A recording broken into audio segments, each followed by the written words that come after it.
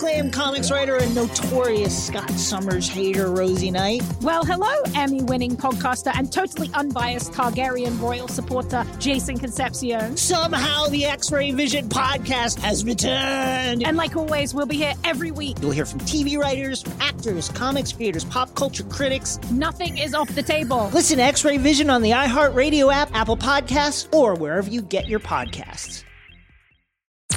I'm Tamika D. Mallory. And it's your boy, my son, the General. And we are your hosts of TMI. And catch us every Wednesday on the Black Effect Network, breaking down social and civil rights issues, pop culture, and politics in hopes of pushing our culture forward to make the world a better place for generations to come. Listen to TMI on the Black Effect Podcast Network, iHeartRadio app, Apple Podcasts, or wherever you get your podcasts. That's right. As important as choosing the right destination when traveling is choosing the right travel partner. Gene Fodor. Gene was good. But be careful, because the worst trips result when two partners have two different agendas. The CIA really need your help, Gene. Freeze, Americano. Gene, run! Listen to Fodor's Guide to Espionage on the iHeartRadio app, Apple Podcasts, or wherever you get your podcasts.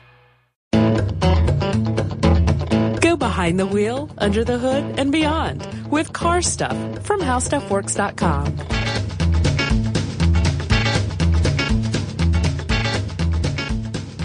Hi, and welcome to Car Stuff. I'm Scott. I'm Ben. We are joined by a brand new super producer, Alex Williams, nickname TBA. So write in and tell him hello and give him a nickname if you wish. I know you probably didn't know that was going to happen, huh? No, he's shocked by the whole news. Nicknames come with the job. Right.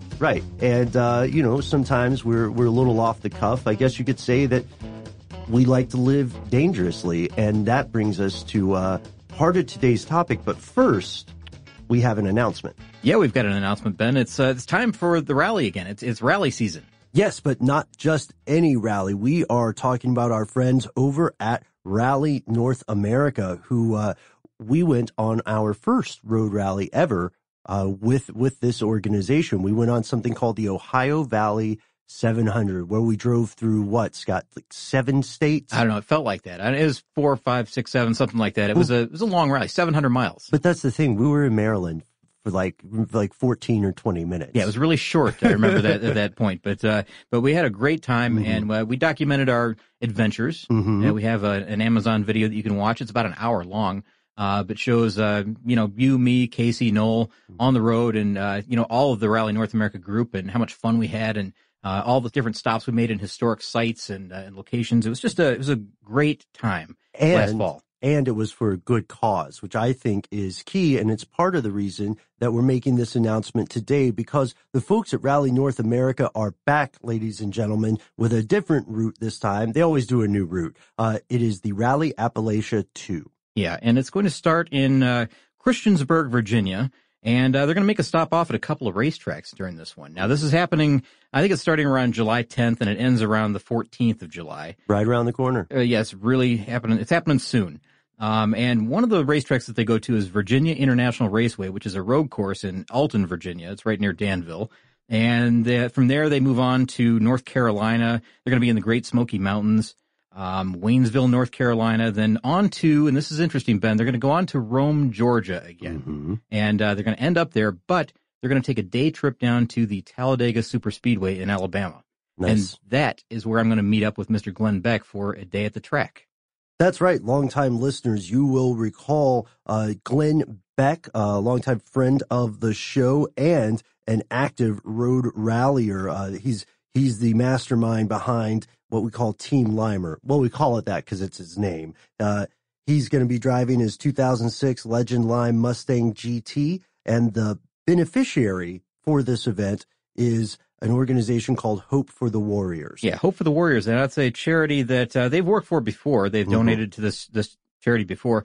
It provides comprehensive support programs for service members, veterans, military families that are focused on transition, health, wellness, peer engagement, connections to community resources, a lot of different things. It makes a big difference in returning veterans' lives. And they've already, at this point, raised over $67,000. So they're 2/3 of the way to their goal of 100,000. Yeah, that's right. And if you go to support.hopeforthewarriors.org and you can search for, the rally team that you want to donate to, you can make a little donation if you feel like it. We're not saying that you have to, but if you feel like it, drop some dollars over there. And, of course, search out Team Limer and see if you can maybe donate to that. And you know what? One of the better ways to do that for Glenn's team probably is just go to his Facebook page. Mm-hmm. Go to the Team Limer Facebook page and you can donate there. And, Ben, we're leaving out maybe the biggest bit of information for anybody who is maybe new to hearing this. That's right, Scott. Each of the first 40 donations in the amount of $100 or more made to any rally team is eligible for a raffle ticket for a Jeep Wrangler. Yeah, 2004 Jeep Wrangler. Now, so it's a used vehicle, but for $100, if you donate $100, you can get a raffle ticket to win. Now, only 200 tickets will be sold, so your odds are really, really good. 1 in 200.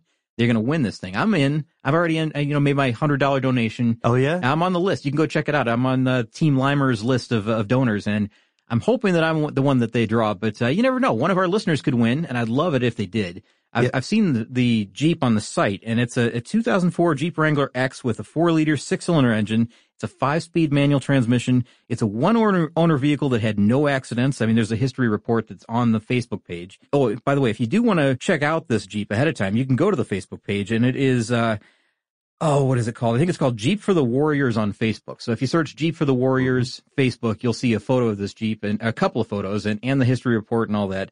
But again, it's never been modified, abused, anything like that. It has about 86,000 miles on it.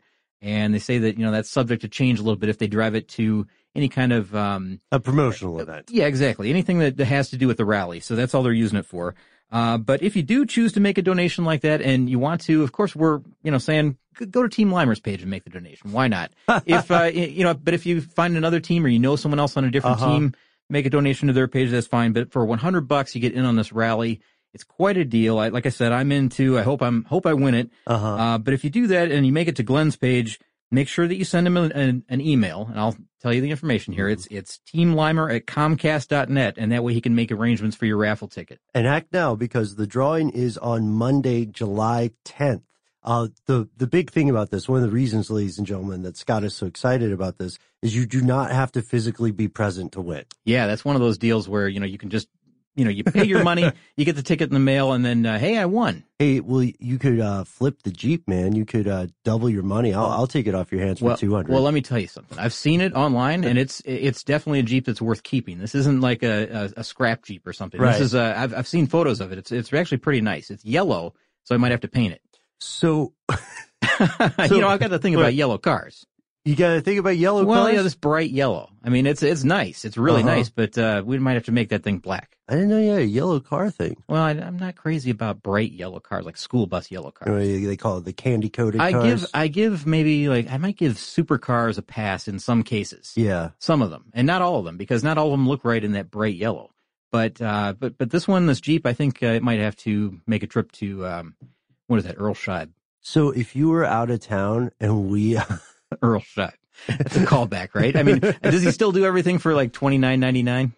I don't know. It's been a long time since that reference. Probably like $229.99 now. Yeah, inflation, you know. But would you be cool if you were away on vacation for a while or something, you came back and we had painted your car yellow? No. What if it was a good job? You know what? I gotta say, a tasteful yellow. You might see the other side of me. You wouldn't like me when I'm angry. Okay. All right, Bruce Banner. So to sum it up, visit rallynorthamerica.com where you can get all this information, all the details, along with the stops they make along the way.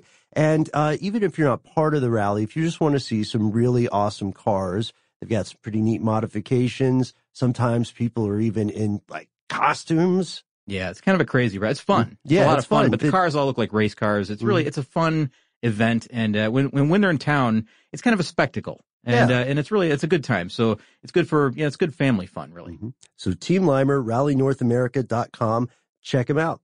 And Glenn, of course, if you are listening, we hope you are. We would love to hear some of your favorite moments after the rally's done. I mean, you guys are going to be meeting in person. Yeah. So I guess I should be putting this on you, Scott. Oh, boy. I expect a full report. That is a lot of pressure. With pictures. Okay, I can do that. All right.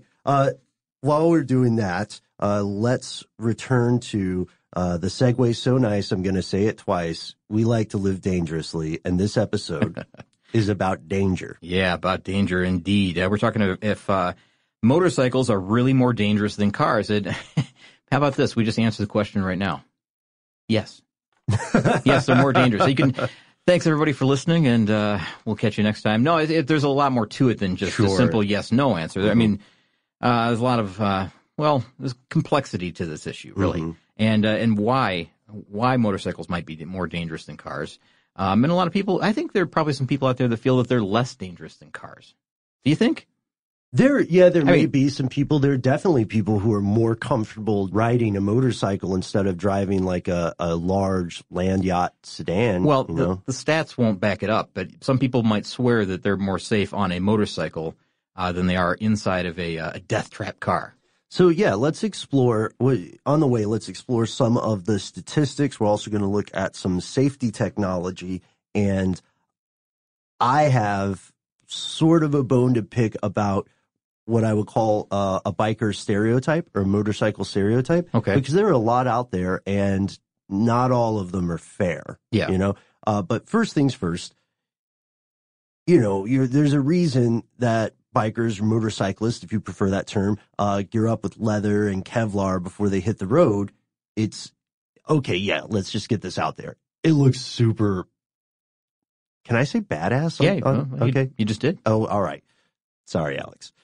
So it looks really cool, but it's not just decorative or ornamental. No. They have of course, all that gear has a purpose, and you'll find that a lot of people don't suit up the way that they probably should. On the road, you'll see people wearing flip flops and shorts and tank tops when they're riding down the road, or even no shirt at all.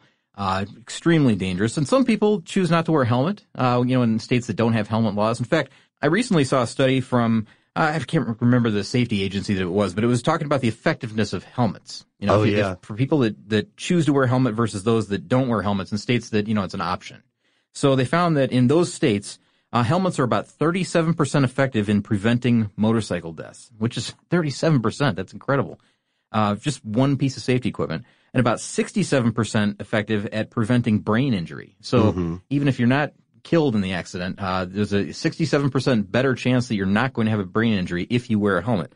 The thing is, as effective as that is, only 19 states and the District of Columbia have mandatory or mandated helmet laws right now. So It's kind of an interesting situation because, traveling across state lines, I guess you can decide if you want to leave it on or take it off at that point. Well, what I think is interesting about that is there is a state-by-state discrepancy, and let's not forget, we're going to constantly be comparing motorcyclists to car drivers or truck drivers. Sure. Another example where there's an interesting comparison is, I don't know if we've talked about this on air, but here in Atlanta, Georgia, where we are, of course, based, for years, the seatbelt law did not apply to pickup trucks. Do you remember that? I do. Was it a senator, maybe? Yeah, there was like one or congressman. There was one state congressman who drove a pickup truck and refused to have his seatbelt and thought the whole thing was a bunch of malarkey. Wouldn't pass any kind of legislation because of that one particular person. I wish I remembered that guy's name. But yeah, it was all about the one guy that didn't want to wear a seatbelt, and it never went through until he was gone, until he was unseated. Right. But so there can be all sorts of reasons for those sorts of discrepancies. Yeah. I mean, we'll talk about some similarities and some disadvantages later as well. Yeah, definitely. One thing I do want to say is that we already start from a very, very, very fundamental difference. If you are hopping into a car, you are hopefully being enveloped in all sorts of safety technology specifically designed to mitigate your chances of death or injury. All you have to do is click the seatbelt. Yeah, I mean, you're in a steel cage already, right? So that's already one benefit right there. You're not exposed to the elements. You're not exposed to everything. You're not, hopefully you're not going to get tossed out of there, as you said, if you click the seatbelt. Right. But also there's other things in modern cars that are keeping you inside that cage. You know, I mean, if you didn't have your seatbelt on, if you didn't have airbags, there'd be a good chance that you're, ejected from the vehicle. That happens in a lot of cases. If you're not wearing your belt, even with airbags, that can happen. You could still be thrown out of the vehicle. A lot of people have that idea that they can't be thrown out if they're not wearing the seatbelt, but there are airbags, and that's not true either. You can be tossed out that way. But motorcyclists kind of start that way. Like their vehicle gets hit, and it's not funny. I mean, they get hit and they're off the bike one way or another. Typically, I mean, unless they're just a simple lay-down accident. But you get struck from behind or something. You're going up onto the hood of the car behind you. So it's dangerous all around. Even with helmets, right? Even with appropriate riding gear, the fact of the matter is that motorcyclists face a much higher risk of a fatal crash. From 2013, U.S. government data showed that for every mile traveled, the number of motorcycle-related deaths was 26 times. 26 times, Scott, the number of car-related deaths. Yeah. And that gave us a total of more than 4,000 motorcycle fatalities. Now, this is from the article on our website, right? Uh-huh. Okay, yeah. Now that was, those numbers, I believe, are from, what did you say, 2013? Yeah. Okay, yep. I looked at the same site again recently and found some 2015 numbers, so updated a little bit. And unfortunately, the situation just got worse. Lay it on me. A little bit worse. So you said in 2013, the number of motorcycle-related deaths was 26 times higher, the car-related deaths. Now it's 27 times higher, which brings the number of 2015 motorcycle deaths up to 4,693. And so what we'd like to do is explore some of the causes of this and some of, as Scott said, the similarities and differences between, your typical sedan, let's say, and a motorcycle. Yeah, the disadvantages. Yeah. Okay. So they drive on the same roads. They can be equally powerful. They can both reach very high rates of speed. But one thing that's really a pro and a con would be the weight ratios, right? The weight to power ratio. Yeah. The vast majority of cars, if you are at a stoplight and you are next to a motorcycle and you decide to race from a dead stop, you will get smoked. Yeah. Vast majority again. The vast majority. Yeah. I mean, I'm not counting McLarens. No, motorcycles are quick. Motorcycles are super quick. They're very nimble. They have better handling. Yeah. But they also, with each of those abilities, comes some significant drawbacks. Yeah, sure. I mean, well, I guess, there's a couple. I mean, there's first, you need skill and smarts really to drive a motorcycle. I mean, you got to have good balance, so that, you're the responsibilities, I guess, when you jump on that bike. I mean, they're, can you say that they're more than somebody who gets behind the wheel of a car? I don't know if you could say they're more, but there's more relying on you and your abilities than there is in a car when you're just sitting, and I guess you have, boy, I'm talking myself into a corner on this one because it still requires a pretty strong ability to drive a car in order to maneuver in traffic and every situation.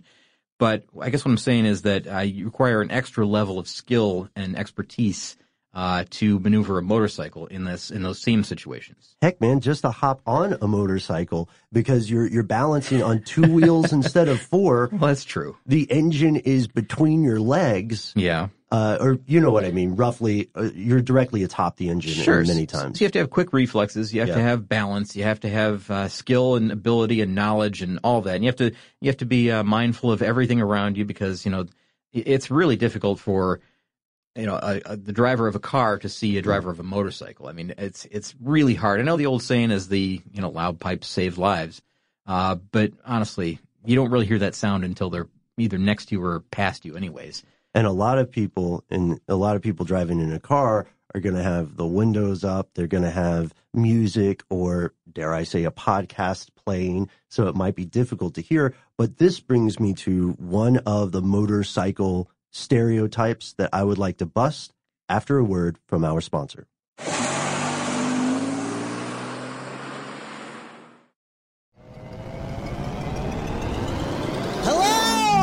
longtime comics writer and notorious Scott Summers hater, Rosie Knight. Well, hello, Emmy-winning podcaster and totally unbiased Targaryen royal supporter, Jason Concepcion. Rosie, somehow the X-Ray Vision podcast has returned. It feels so good. It does. And like always, we'll be here every week covering the wide world of TV, movies, comics, and geek culture. That's right. We'll be talking about Batman, heroes of that stature, and of course, we'll be inviting our friends in the industry to come geek out with us and share stories. We'll hear from TV writers, from actors, comics creators, pop culture critics, and more. Nothing is off the table because geek culture is pop culture, and we can't wait to share our love of it all with you every single week. Listen to X-Ray Vision on the iHeartRadio app, Apple Podcasts, or wherever you get your podcasts. As important as choosing the right destination when traveling is choosing the right travel partner. Gene! Eugene Fodor. Gene was booted. Much of the joy you will find on the road comes from the person you share it with. So you write the books, Gene, and Vlastar runs the business. I understand now. He's a wise man marries a wiser woman. But be careful and choose your travel partner well, because the worst trips result when two partners have two different agendas. Get down! I'm not stupid, Gene. Something is going on, and it's high time you tell me the truth. Freeze, Americano! Gene, run! So travel before it's too late.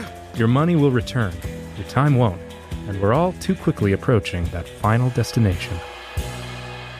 Listen to Fodor's Guide to Espionage on the iHeartRadio app, Apple Podcasts, or wherever you get your podcasts. Hi there, I'm Bob Pittman, Chairman and CEO of iHeartMedia. I'm excited to announce a new season of my podcast, Math and Magic, Stories from the Frontiers of Marketing.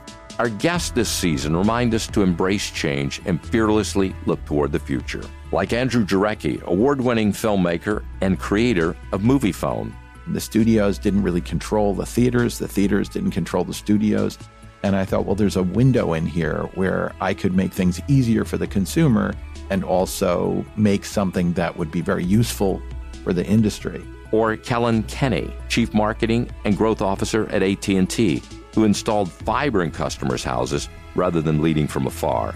It is so crucial that you spend time with the customers. That is the best lesson. In these exciting times, we're looking to the math, the strategy and analytics, and the magic, the creative spark, more than ever. Listen to a brand new season of Math and Magic on our very own iHeartRadio app, Apple Podcast, or wherever you get your podcast.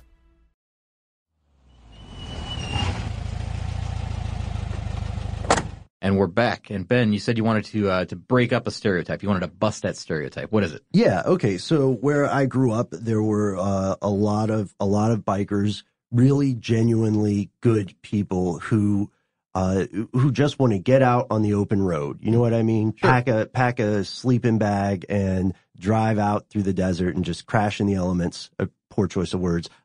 Camp in the elements. And one of the stereotypes that I see a lot of people who are, anti-motorcycle or anti-bikers, one of the stereotypes I see these people constantly having is they will completely forget about the 99 very responsible bikers that they see who are obeying traffic laws, who are driving aware of their surroundings and very, very carefully, and they will only remember the one person who was, ducking and weaving, and showing out essentially, because of that stereotype. I think a lot of times bikers get treated unfairly. There's no way around this fact. And it's a fact that a lot of people forget. No matter how aware, no matter how professional, no matter how responsible a biker is, forces beyond their control exist, and bad car drivers are often the cause of a crash. Yeah, sure. Happens a lot. Yeah, sure. Car pulls out in front of a motorcycle. There's nothing they can do. But then again, is it the car can't see the motorcycle because they're going too fast? They weren't in that lane half a second ago. I mean, there's so many different factors in every single crash. I mean, you have to analyze each one take it as an individual case and look at it that way. But you're right. most get the bad rap for the ones that do cause the problem. It's the old bad apple thing. Yeah, exactly. And I don't want to paint with broad strokes here, but I do want to emphasize that, when you are on the road, whatever you are driving, and a lot of people hate thinking about this, especially in traffic jams, you are responsible for your vehicle and your behavior as a driver, but you are also, to a degree, responsible for every other vehicle around you, to be aware of them, to even do your best to prevent an accident if they're driving like a jerk, which happens a lot here in Atlanta. Yeah. But a person's life is not worth feeling that you won that situation. Right. I mean, you were the winner.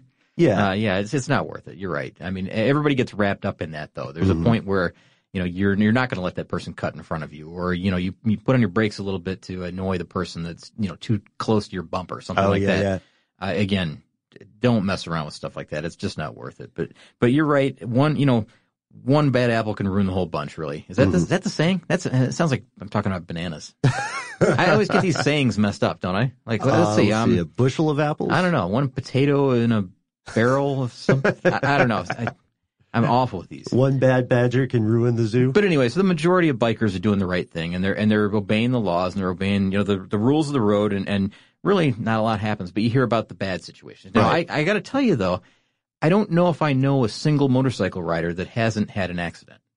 Do you know anybody? Of some sort. Of some sort. Either, maybe they were going around a corner and, there's some grass out on the street or something. They slipped in that, or gravel or sand or something like that. Road rash. Yeah, something like that. It could be something, small like that, or it could be a major accident, or even several major accidents. My brother has had several major accidents on his bike, and he still rides. I don't know. It just seems like every single person that I've ever known that has a motorcycle has at some point had an accident.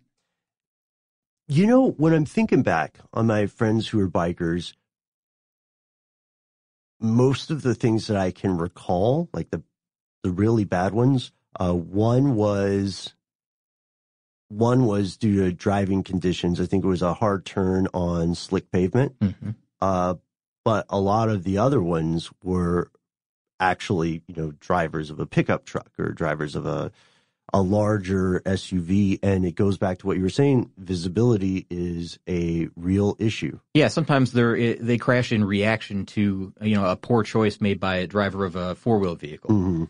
One thing that we should mention, Ben, is that the manufacturers of motorcycles are semi-limited maybe in the amount of technology they can put into motorcycles that make them safer for the riders. I almost want to say they're almost at a standstill, really, with stuff like this, because they can't throw in the lane detection devices, and they can't throw in, what do they call it? The radar sonar for the cruise control. Yeah. They can't do stuff like that they can in automobiles, and they're continually just loading cars with safety technology.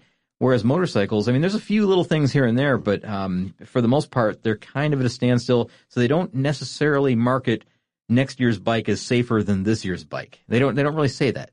But there is good news.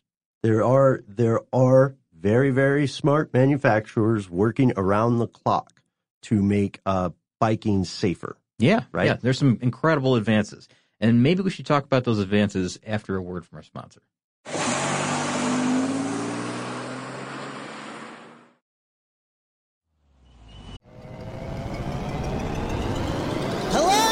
Acclaimed comics writer and notorious Scott Summers hater, Rosie Knight. Well, hello, Emmy-winning podcaster and totally unbiased Targaryen royal supporter, Jason Concepcion. Rosie, somehow the X-Ray Vision podcast has returned. It feels so good. It does. And like always, we'll be here every week covering the wide world of TV, movies, comics, and geek culture. That's right. We'll be talking about Batman, heroes of that stature, and of course, we'll be inviting our friends in the industry to come geek out with us and share stories. We'll hear from TV writers, from actors, comics creators, pop culture critics, and more. Nothing is off the table because geek culture is pop culture, and we can't wait to share our love of it all with you every single week. Listen to X-Ray Vision on the iHeartRadio app, Apple Podcasts, or wherever you get your podcasts. As important as choosing the right destination when traveling is choosing the right travel partner. Gene! Eugene Fodor. Gene, was booted. Much of the joy you will find on the road comes from the person you share it with. So you write the books, Gene, and Vlastar runs the business. I understand now. The wise man marries a wiser woman. But be careful and choose your travel partner well, because the worst trips result when two partners have two different agendas. Get down! I'm not stupid, Gene. Something is going on, and it's high time you tell me the truth. Freeze, Americano! Gene, run! So travel before it's too late. Your money will return, your time won't, and we're all too quickly approaching that final destination. Listen to Fodor's Guide to Espionage on the iHeartRadio app, Apple Podcasts, or wherever you get your podcasts. Hi there, I'm Bob Pittman, Chairman and CEO of iHeartMedia. I'm excited to announce a new season of my podcast, Math and Magic, Stories from the Frontiers of Marketing. Our guests this season remind us to embrace change and fearlessly look toward the future. Like Andrew Jarecki, award-winning filmmaker and creator of MoviePhone. The studios didn't really control the theaters didn't control the studios. And I thought, well, there's a window in here where I could make things easier for the consumer and also make something that would be very useful for the industry. Or Kellen Kenny, Chief Marketing and Growth Officer at AT&T, who installed fiber in customers' houses rather than leading from afar. It is so crucial that you spend time with the customers. That is the best lesson. In these exciting times, we're looking to the math, the strategy and analytics, and the magic, the creative spark, more than ever. Listen to a brand new season of Math and Magic on our very own iHeartRadio app, Apple Podcast, or wherever you get your podcast. And we have returned. So we always like to end on a future note or find the positive side of things. And of course, we started hard on the statistics, Scott, some very grim and grisly data. But now we're going to talk about some of the improvements that manufacturers are making, and some of these may surprise you. Yeah, and one interesting thing is that we're going to talk about stuff that's not necessarily from the bike manufacturers. Right. It's from other people that are doing things that can make riding a bike safer. So there's some really interesting technology that's out there. Mm-hmm. Let's just leave it at that. I'll start with one here that a lot of people might not notice because it's invisible to the naked eye. Electronic throttle control, ride-by-wire technology. Okay. It makes turning the throttle an electric mechanism rather than a cable-driven one. So instead of the rider having direct one-to-one control over the engine, which can lead to stalls or losses of control, this sends an electric signal from the throttle to an ECU, and that takes into account how much throttle or engine power the rider wants, compares it to the current speed and the speed of the bike, and so it calculates how to more precisely apply throttle. You know, I am not a biker, you are not a biker, but I also understand a lot of my old school friends want to keep stuff as purely mechanical as possible. So I can understand how someone might not like electronic throttle control, but from the angle of predictability and uninterrupted power supply, this is great. Sure, it's more. You think it's more reliable? It seems to be just because if you can limit human error, then you're also going to, I would argue, limit likelihood of certain crash situations. Yeah, I think you're right, but then someone else is going to say, and this is just the devil's advocate. Yeah, exactly. Devil's advocate side is that it's another electronic thing to break, really. I mean, that you can't fix yourself, that type of thing. So those arguments are always going to be there. It's same with cars, right? Yeah, I'm the one making those arguments like half the time. Well, yeah, that's why the automotive purists will say, of course you're going to have a cable connection between the carburetor and the pedal inside the car. Right. Yeah. So, going way back, I guess, right? So yeah, there's going to be people that want the advancement and others that don't want the advancement. And some of those things come about with headlights, projector beam headlights or LED headlights, taillights that are more visible, different types of turn signals that are more visible to drivers. And there are several other things too, right, Ben? Yeah. I'm really glad that you mentioned motorcycle headlights, because there are also adaptive motorcycle headlights made by a couple manufacturers. One is JW Speaker, And it's pretty neat what they do. So as a motorcycle leans into a curve, sensors on the headlight calculate the angle of the lean and use it to determine where to direct the light. Oh, cool. So That's way different than on a car system. Yeah, that is way different. It kind of reminds me of the third headlight on a Tucker that would also turn with the wheel. Yeah, I mean, there's a few versions of that, I think, that lights turn slightly, to me. It's kind of like a cornering light, really. Yeah. That's the idea.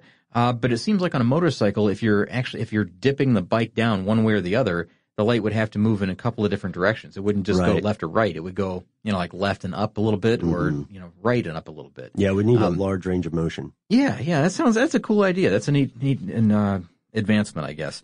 And I have one more. There are a bunch of things like this. I have one more, though, that I'm on the fence about. And I want to know what you think, Scott. I want to know what you think, ladies and gentlemen. AR, augmented reality.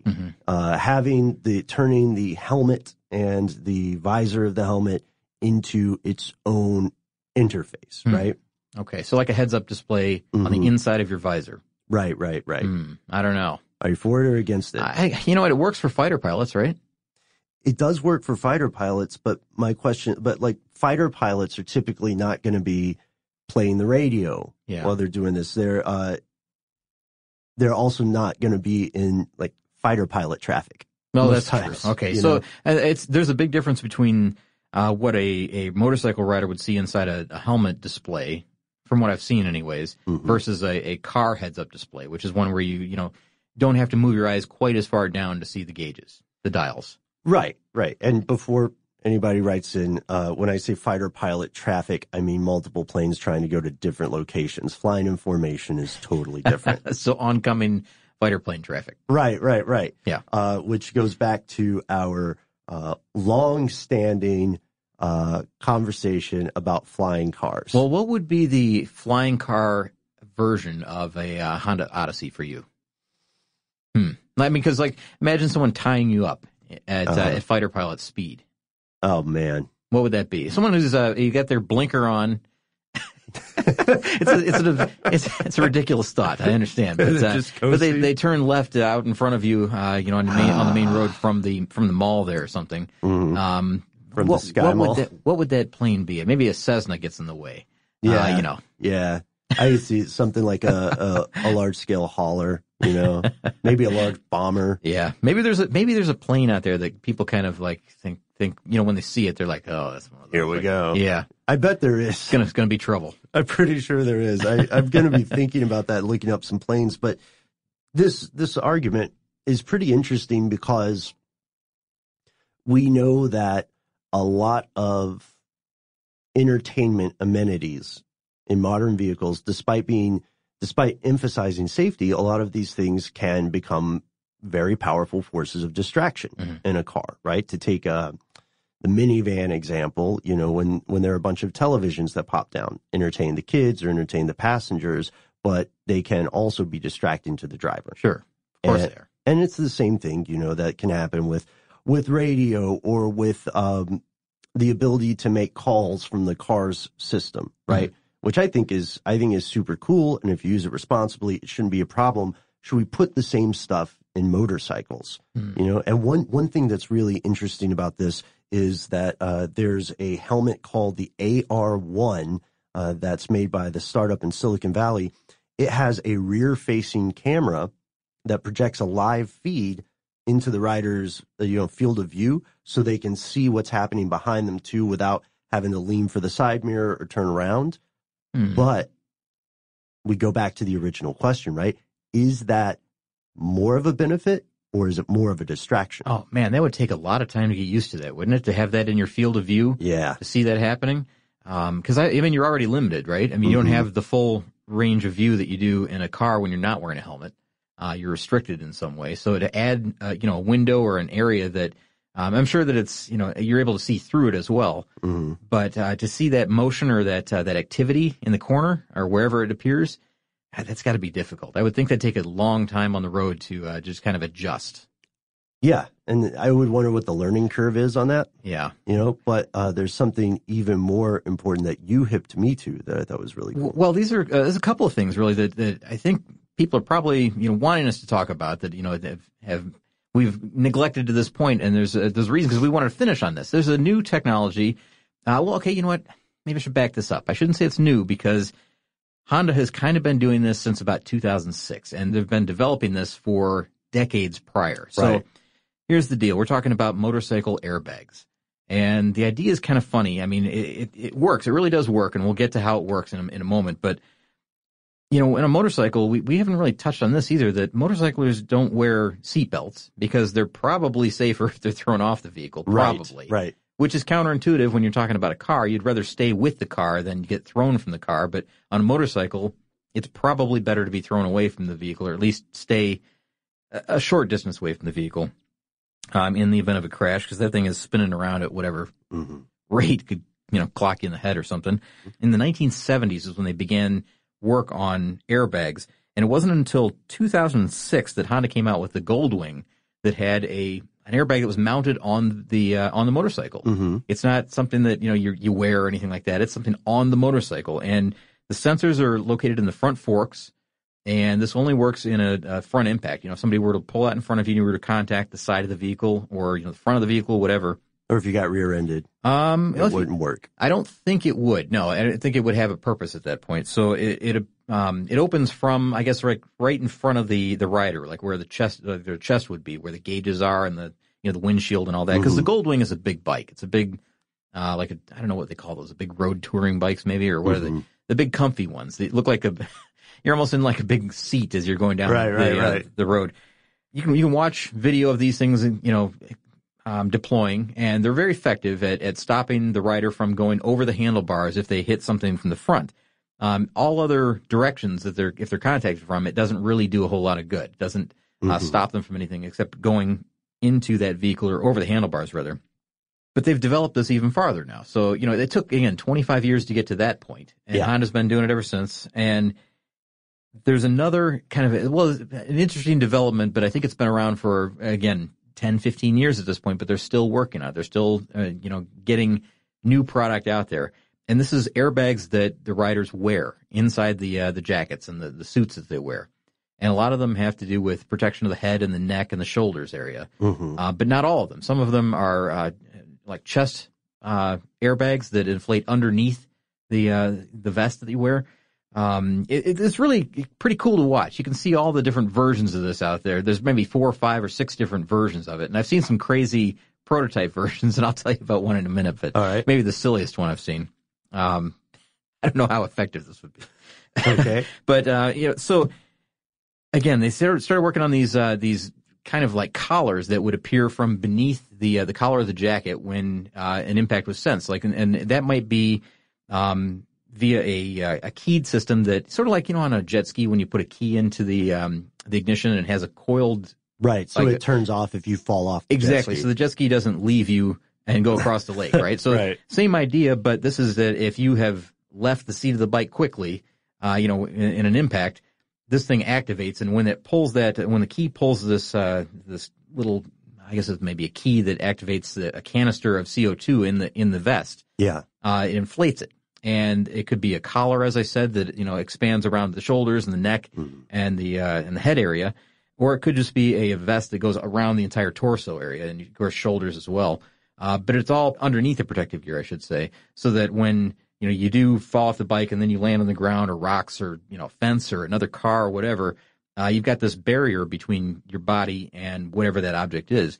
And it stays inflated for a couple of seconds, which is usually enough for the complete accident to kind of play itself out, the energy to disperse enough that things have calmed down. You've either stopped rolling or whatever, and it slowly deflates. There's a pressure relief valve that allows the air to exit, but it stays inflated long enough to protect you as you're flying through the air. So it doesn't stay permanently inflated. Is that because of a risk of internal injury? I don't think so. I think it's maybe because they don't want you trapped in a bad position again also. Because I think it's it becomes more restrictive. I imagine. When it's inflated.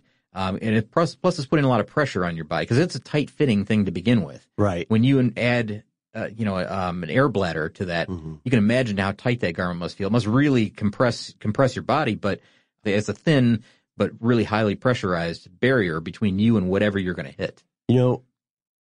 I'm clumsy enough, and maybe you are too, fellow listeners. I'm clumsy enough that I could just wear one of these. And you'd have to hold it. Maybe you could hold it, and when you've sensed yourself going over, you just rip that out so it inflates. Well, there's some really cool videos of race. Of course, racers wear this. Sure, Grand Prix racers will wear them. You can see accidents online on YouTube or wherever if you search where different types of vests have inflated, or these collars that I'm talking about, those have inflated. You can see test videos, which are, I'll tell you, a couple of the test videos are a little bit silly in that, like one of the collars that I saw was it almost looked like football shoulder pads that inflated, except they added something around the neck that went up a little bit higher. Right. And when they're testing it for, the press or whoever was there, the guy rolls off the bike and it seemed like he may have rolled a few extra times for, emphasis. Put on a show. Yeah, but the point is made that, it definitely protects, your head, neck, shoulders, and even your torso to some degree. Now, the funniest one that I've seen, this is ridiculous. I was watching some videos last night of these in action, and this guy puts on this big orange suit, and it almost looks like a suit like somebody who's going parachuting would wear. Okay. So it's a big baggy full body suit, and really almost like a silk material, but very, very loose. So you don't think of loose fitting material when you're talking about a motorcycle rider, no, typically. But this guy gets on this motorcycle, and it's an animation. Gets on the motorcycle and rides down the road a little bit. Wouldn't you know it, Ben? 2 turns into his ride, falls off the bike. Something happens. He falls off the bike. I don't know if someone pulls in front of him or whatever. Right. But as he's on his way over the handlebars, the suit inflates to where he looks like an orange, like a huge ball. Yeah. And it completely envelops his body. I mean, so it's like the suit is like an 8-foot in diameter ball that's filled with air. And then he goes like just tumbling down the road in this ball of air, this big orange ball. Yeah. And as he's laying there on the ground, it slowly deflates, and he stands up like nothing's wrong, like he's totally saved. Now of course it's just an animation, right? And it's an idea, it's a theory, it's a proof of concept. It is, but it looks so ridiculous when you see it happen, and then you think, well, yes, for a second you think, hey, that's a pretty good idea, and then you think, well, there's a lot of situations where that would be pretty bad. Right, especially in like a heavy traffic situation, if there's still oncoming traffic or oncoming vehicles rather, and you're rolling across lanes of interstate. Yeah, because he went a significant distance before he stopped. Now, it wasn't like, a mile or anything. It was just down the road. But it seems like, you'd want to come to a halt quicker than that, it seems. But I don't know. It's an interesting idea, maybe. Check it out online and see what you think. But I found it just a tad bit ridiculous. But, of course, I think we can all agree it is better to look ridiculous than have to sit in a hospital for months recuperating. Yeah, or not even make it to the hospital. So we hope that you enjoyed this examination of some of the stereotypes, some of the safety technology, and some of the statistics behind the world of biking. And if you are a biker, we'd like to hear your stories. What were some of your favorite rides? What are you riding now? Some of your favorite road trips? Tell us what we're wrong about, because we're not bikers. We should have said that up front. We said that. We said that partway through. Yeah, maybe we covered ourselves enough. I think we've put in enough disclaimers like, hey, it's just the way I see it, but, that kind of thing. And so for nicknames for our new super producer, that's one thing I wanted to cover. Alex Airbags Williams. No? I don't know. It's we're getting a shrug. It's a 50-50. Okay, well we're gonna give that some thought, and we will be back next week. Let's defer to our listeners. And let's defer to you, ladies and gentlemen.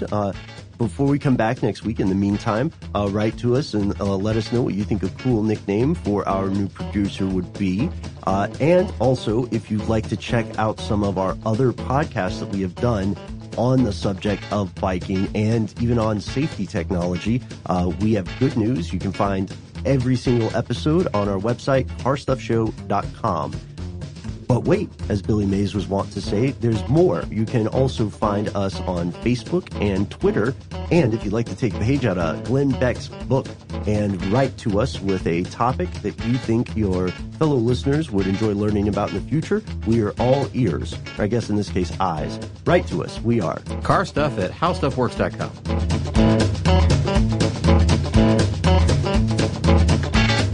For more on this and thousands of other topics, visit howstuffworks.com. Let us know what you think. Send an email to podcast@howstuffworks.com.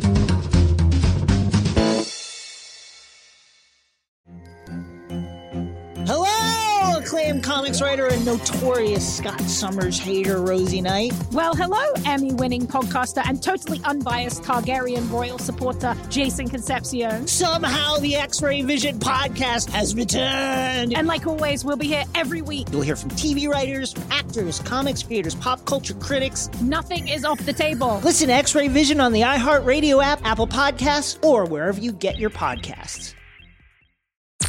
I'm Tamika D. Mallory. And it's your boy, my son, the General. And we are your hosts of TMI. And catch us every Wednesday on the Black Effect Network, breaking down social and civil rights issues, pop culture, and politics in hopes of pushing our culture forward to make the world a better place for generations to come. Listen to TMI on the Black Effect Podcast Network, iHeartRadio app, Apple Podcasts, or wherever you get your podcasts. That's right. As important as choosing the right destination when traveling is choosing the right travel partner. Gene Fodor. Gene was good. But be careful, because the worst trips result when two partners have two different agendas. The CIA really need your help, Gene. Freeze, Americano. Gene, run! Listen to Fodor's Guide to Espionage on the iHeartRadio app, Apple Podcasts, or wherever you get your podcasts.